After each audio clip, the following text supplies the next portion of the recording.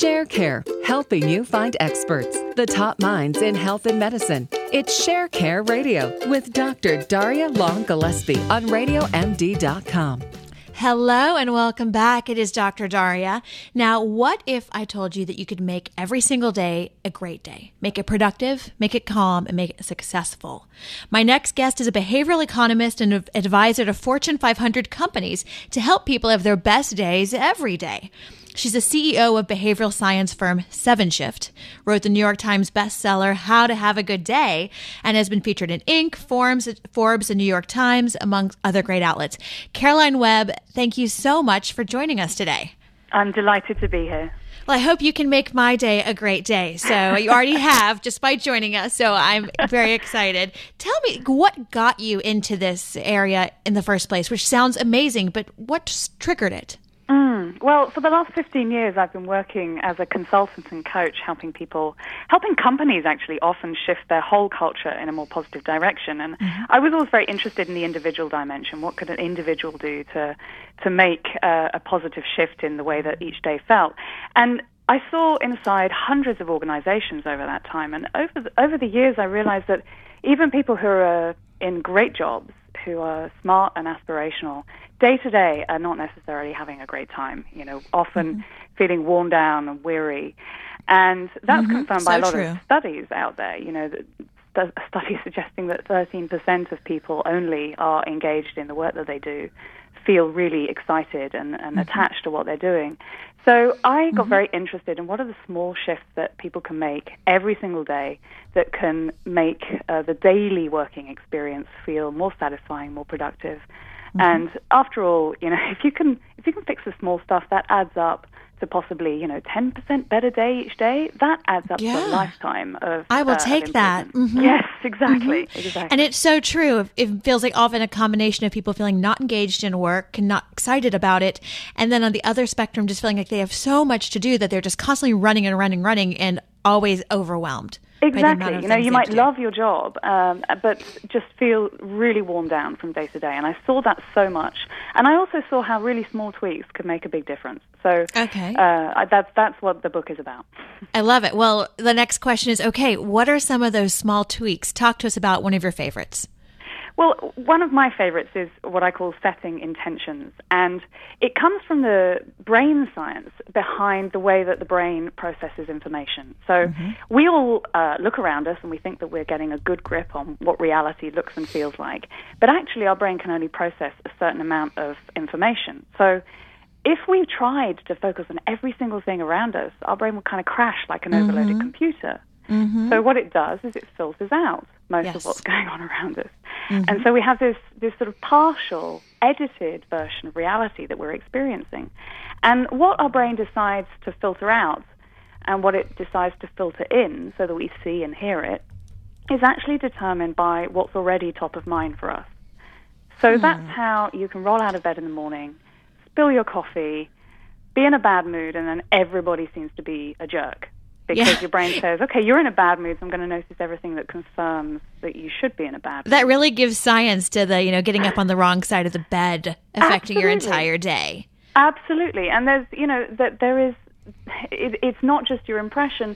Your starting point really does determine then what you notice in what unfolds. And so, of course, then the wonderful opportunity here is let's be more deliberate and let's be more intentional in what we want to have top of mind as we go into a conversation or a meeting. And you might have a terrible commute and you might notice in yourself that you're feeling grumpy. Deciding to notice 3 or 4 good things in the minutes that you have left in your commute will not only make sure that you see things you might have otherwise missed, maybe someone helping someone up the stairs, or maybe, just a kind of cool hat that someone's wearing. But then because you'll have those positive things top of mind, your brain will say, okay, well, now I look for more positive things because that's actually the way that, I prioritize my attention. The brain's very suggestive that way, isn't it? Suggestible. Yes, suggestible, exactly. So, I like that because it's so fundamental. It's almost existential, in the way that it kind of really changes your whole existence to think about the fact you have this control over the way you experience reality. So you're saying that, if I say I'm being a little bit negative one day or frustrated and you think, my intention is to be more positive today going forward. So you literally deliberately try to find the positive very actively until your brain kind of takes over. I've got a little technique that I use, actually, which is to check my aim, check my assumptions and my attitude, and check what my attention is going. And obviously that helps me remember it because they're all beginning with A. So I say, okay, what really matters, Caroline? What do you really want to pay attention to? And, checking your attitude and assumptions within that makes sure that you're not derailing what it is you're going to notice. So if I'm going into a conversation that I'm expecting to be a bit difficult, I'll say, okay, what really matters to me in this conversation? Well, it matters more to come out with a collaborative outcome than that I score points. Bingo, you see something completely different. You're going into a meeting with people you're expecting to be jerks. You're going to see everything that confirms that they're a jerk. Go in saying, okay, I'm going to look for signs that these people are actually, decent folks. Then you'll see those signs that you would otherwise have potentially missed. And that's quite transformational. It doesn't mean you turn a terrible day into an amazing day, but it can mean that you spot the gem that you might otherwise have missed if you hadn't set more positive intentions. Yes, absolutely. And if just that one little gem can totally change the way that meeting and the outcome of that meeting, which can affect the rest of your day and your week. Totally. So technique number 1 is to really setting your intentions and doing that really deliberately until the point that your brain will eventually take over and start doing it. But you really have to actively say, what do I really want to be? What's my goal here? Perfectly put. Exactly. Okay. All right. Next, I know you've talked about ways to make your day go further. For all of us, none of us have enough hours in the day, and it seems to get worse every week. What are your tips here? Well, I think a lot of the time we focus on the what of what we have to do and less on how we're going to get it done. And actually just taking a few moments to think about the how can transform the way that the productivity that we're able to squeeze out of the day. So one thing that is good to know about the brain is that when we switch our attention from one task to another, we lose some time and some mental energy. When we've got a million things coming at us from all directions, we feel really scattered and stressed. Yes. And so true. It can feel hard to get anything done. So a technique that I like is something I call batching and zoning. So what I mean by that is you look at what you've got to do for the day. You think, okay, what are the different batches of tasks? What are the types of tasks? There might be a bunch of calls. There might be time that you need to devote to checking email and really nailing the big responses you need to write. There might be some deeper thinking time that you need to devote to some more important tasks. And I find, first of all, gathering together your list of 14 things into 3 big chunks is quite calming. It actually reduces the load on your brain. And then thinking, okay, when am I going to do those batches of tasks in groups so that you're not constantly switching your attention from one thing to the next? So you will actually be faster getting your email done if you blitz it 2 or 3 times a day rather than 2 or 3 times a minute. Okay, and that's what I was going to ask you, because email, if I do nothing else, I could probably spend my entire day just responding to emails in real time and get nothing done. Yes, so totally. I think this is something I think everybody talks about. So you say do email, just kind of consider it another one of those batches. Yes, batch together. Of course, many of us need to stay broadly online for long periods during the day. But the more that you can collect together your email in one batch or 2 batches or 3 batches or whatever is really practical for you. And those, the zone of day that you might devote to it might be 2 or 3 hours long. I'm not saying that, you don't really devote a good chunk of time to it, but you'll get through it much more quickly if you're not constantly asking your brain to switch from email to reading to making a call to browsing. Right. If you do one group of tasks together, you're asking much less of your brain in terms of switching its focus from one thing to the next. It's a lot less friction. I talk about the friction when you switch from a phone call to an email, and no matter what, it takes a few minutes to get finished with one and then switch into the other. Versus if you can just do a bunch in a series, you're saving that time. Absolutely. In fact, one study, which was sponsored by Microsoft, suggested that when we get an email, if we're in the middle of a task, even if we don't respond to the email, it takes on average about 15 minutes to get back to our train of thought where it was before. 15 minutes? Yeah. So do you recommend, shutting it down? Yes. What do you do? So, that's the next. That's what the happens next if your boss sends you an email? You don't want to be offline. So So- tell me the next step. Yes. So, certainly you want to be thinking about how you can take yourself offline when you're doing work that really requires a higher level of, let's say, focus or insight.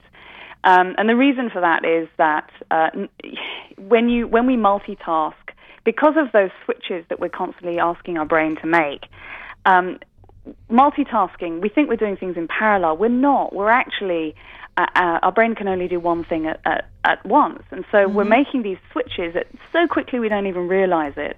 Yes. Multitasking makes us much slower, and it makes us make between 2 and 4 times as many errors. Which is I think of amazing. multitasking like drunk driving. It makes you worse at what you're doing, but you have no recognition of the fact that you are worse at it. Yes. So, I'll Yes. say it again. You make between 2 and 4 times as many errors if you multitask. And obviously the main cause of us multitasking is that we're checking email while we're doing other stuff. And so, yes, if you've got a piece of work that really matters, or even a conversation that really matters, you'll just be so much more like your best self if you can take yourself offline while you're doing it. Okay. And, that means perhaps just quickly flipping your phone onto airplane mode. It might mean putting on big headphones and, really kind of blocking out ambient noise. It might mean closing down tabs. It might mean switching off alerts and notifications. These are all things that have worked for me in the past. I do earplugs. I started using earplugs when I was studying for my medical boards and back in medical school. And so when I really need to focus, I put in the earplugs and my brain realizes it's like shut down focus time. I love it, absolutely. And what you're doing there is, but it works partly because of what you just said. It's partly that it does genuinely block out the noise, but it's also that it sends a signal. And we've got very associative brains. So if you associate putting in earplugs with, okay, now I'm concentrating, then it does genuinely help put you in a certain state of mind. I've got a playlist that I listen to, which when I put it on, I only use it for work, and when I put it on, I know, okay, now time is my work. writing time. Yes. Got it. So we have our batches, and your batches could be phone, email, things that require kind of thinking, like you mentioned, correct? Yes. Okay, and then our zones, how does that differ from batches? So that's saying, imagine that you're looking at your schedule for the day and you're saying, okay, well, when would be the ideal time for me to blitz my email? When would be the ideal time for me to blitz the calls that I have to make? Maybe you've got 2 or 3 that you need to do. When would be the ideal time to do my deeper thinking? And if you can pick zones of your day that will be good matches for the work that you need to do for each of those batches, you're obviously also going to help yourself sustain your energy. So, for example, for me, my prime thinking and writing time is actually the afternoon. Goes against what all the people say about early morning. I happen to be a really, really late night person. So for me, my prime thinking time is always the afternoon. So I think ahead and I think, okay, well, if I'm going to write an article, I'm going to think about blocking some time in the afternoon to do that. All right. For me, I would then sort of look at a half hour that I have between 2 meetings, and I would say, okay, that's going to be a good zone to do some email blitzing. And in the morning, that's a good zone for me in general to do calls and meetings with people. So I think hard about what are the different zones of my day, how am I going to feel at each point in the day, and where, therefore, what block of tasks, what batch of tasks would be great to slot into that zone. Okay. It sounds like you kind of do take a few minutes to look at this every morning, too, to plan your day. Is that part of the being intentional as well about your time? Well, actually, yeah. I mean, I suppose there's a sort of, a meta point behind the book, which is just saying, just taking a few minutes, not even that sometimes, a few seconds, to think ahead and say, okay, how am I going to get the best out of myself? It can be absolutely transformational. So, yeah, I do look at my schedule. I look at my schedule, actually some days ahead, and I sometimes see that in the middle of what would be a nice prime offline thinking time. I've got a call or I've got a meeting. Right. So I'm quite proactive in actually getting in touch with the person and just saying, would you mind if we moved it? I mean, often we just don't bother to ask, and actually often it's totally fine. Right. And that's really true, because we often, those deeper thinking exercises, whatever they need to do, we often just put them to whenever I have time. But you really need to block out time for them as well. Yeah, absolutely. It's, we go from day to day being reactive to the things that are most urgent. Of course, we need to deal with those things, but so often the important things actually don't have a fixed deadline, and they do require a bit of deeper thinking. And so unless we block the time for that, it's very hard to actually protect the thinking space. Now let's dive in there. You were talking kind of about those bigger, deep thinking tasks. How do you, a lot of times the task is so overwhelming, it's hard to get started, and we tend to dance around it for a long time. How do we dive in? What do you think? Yeah, it's a great point. So our brain has what's known as working memory, which is essentially our kind of mental scratch pad. It's what you're using to listen to me. It's what I'm using to speak to you. It's that conscious place that we hold information while we're listening and processing and deciding what to do with it. And it's really small. We've only got a small amount of capacity. I feel like mine's especially small nowadays between a toddler and work. Now I have a term for it. I have working memory limitations. Memory, exactly. I mean, research, years ago, we used to think that we could have 7 things in that working memory. You might remember this idea that you could remember 7 things plus or minus 2.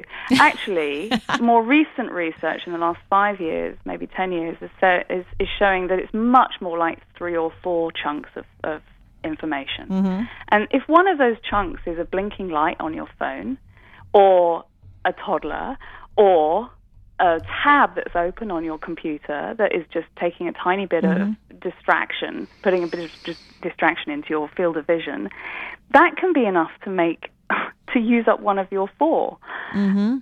So, of course, when we're looking at a very complex task, it's very easy to feel overwhelmed quite quickly when our working memory is full. We feel stretched, we feel stressed. And so one thing that you can do if you're facing a difficult task is to break it into pieces, break it into smaller pieces that you can more easily wrap your head around or wrap your working memory around. And I was, for many years, a partner at a firm called McKinsey, a management consulting firm. Sure. Yeah, one of the top ones. Yes, absolutely. And one of the techniques that they taught us very, very early on, I was there for 12 years in the end, is to break things down into something called an issue tree. So if you're thinking about, oh my goodness, how do I get more time in the day, and you're reflecting on this interview, break the problem down into various different, you might think about, how do I approach my calendar? How do I think about my workspace? How do I think about the distractions that are around me? And once you start to break them down into these different components, these different issues, you're asking your brain to do only one thing at once, and that allows you to use your mental capacity much more easily without getting overloaded.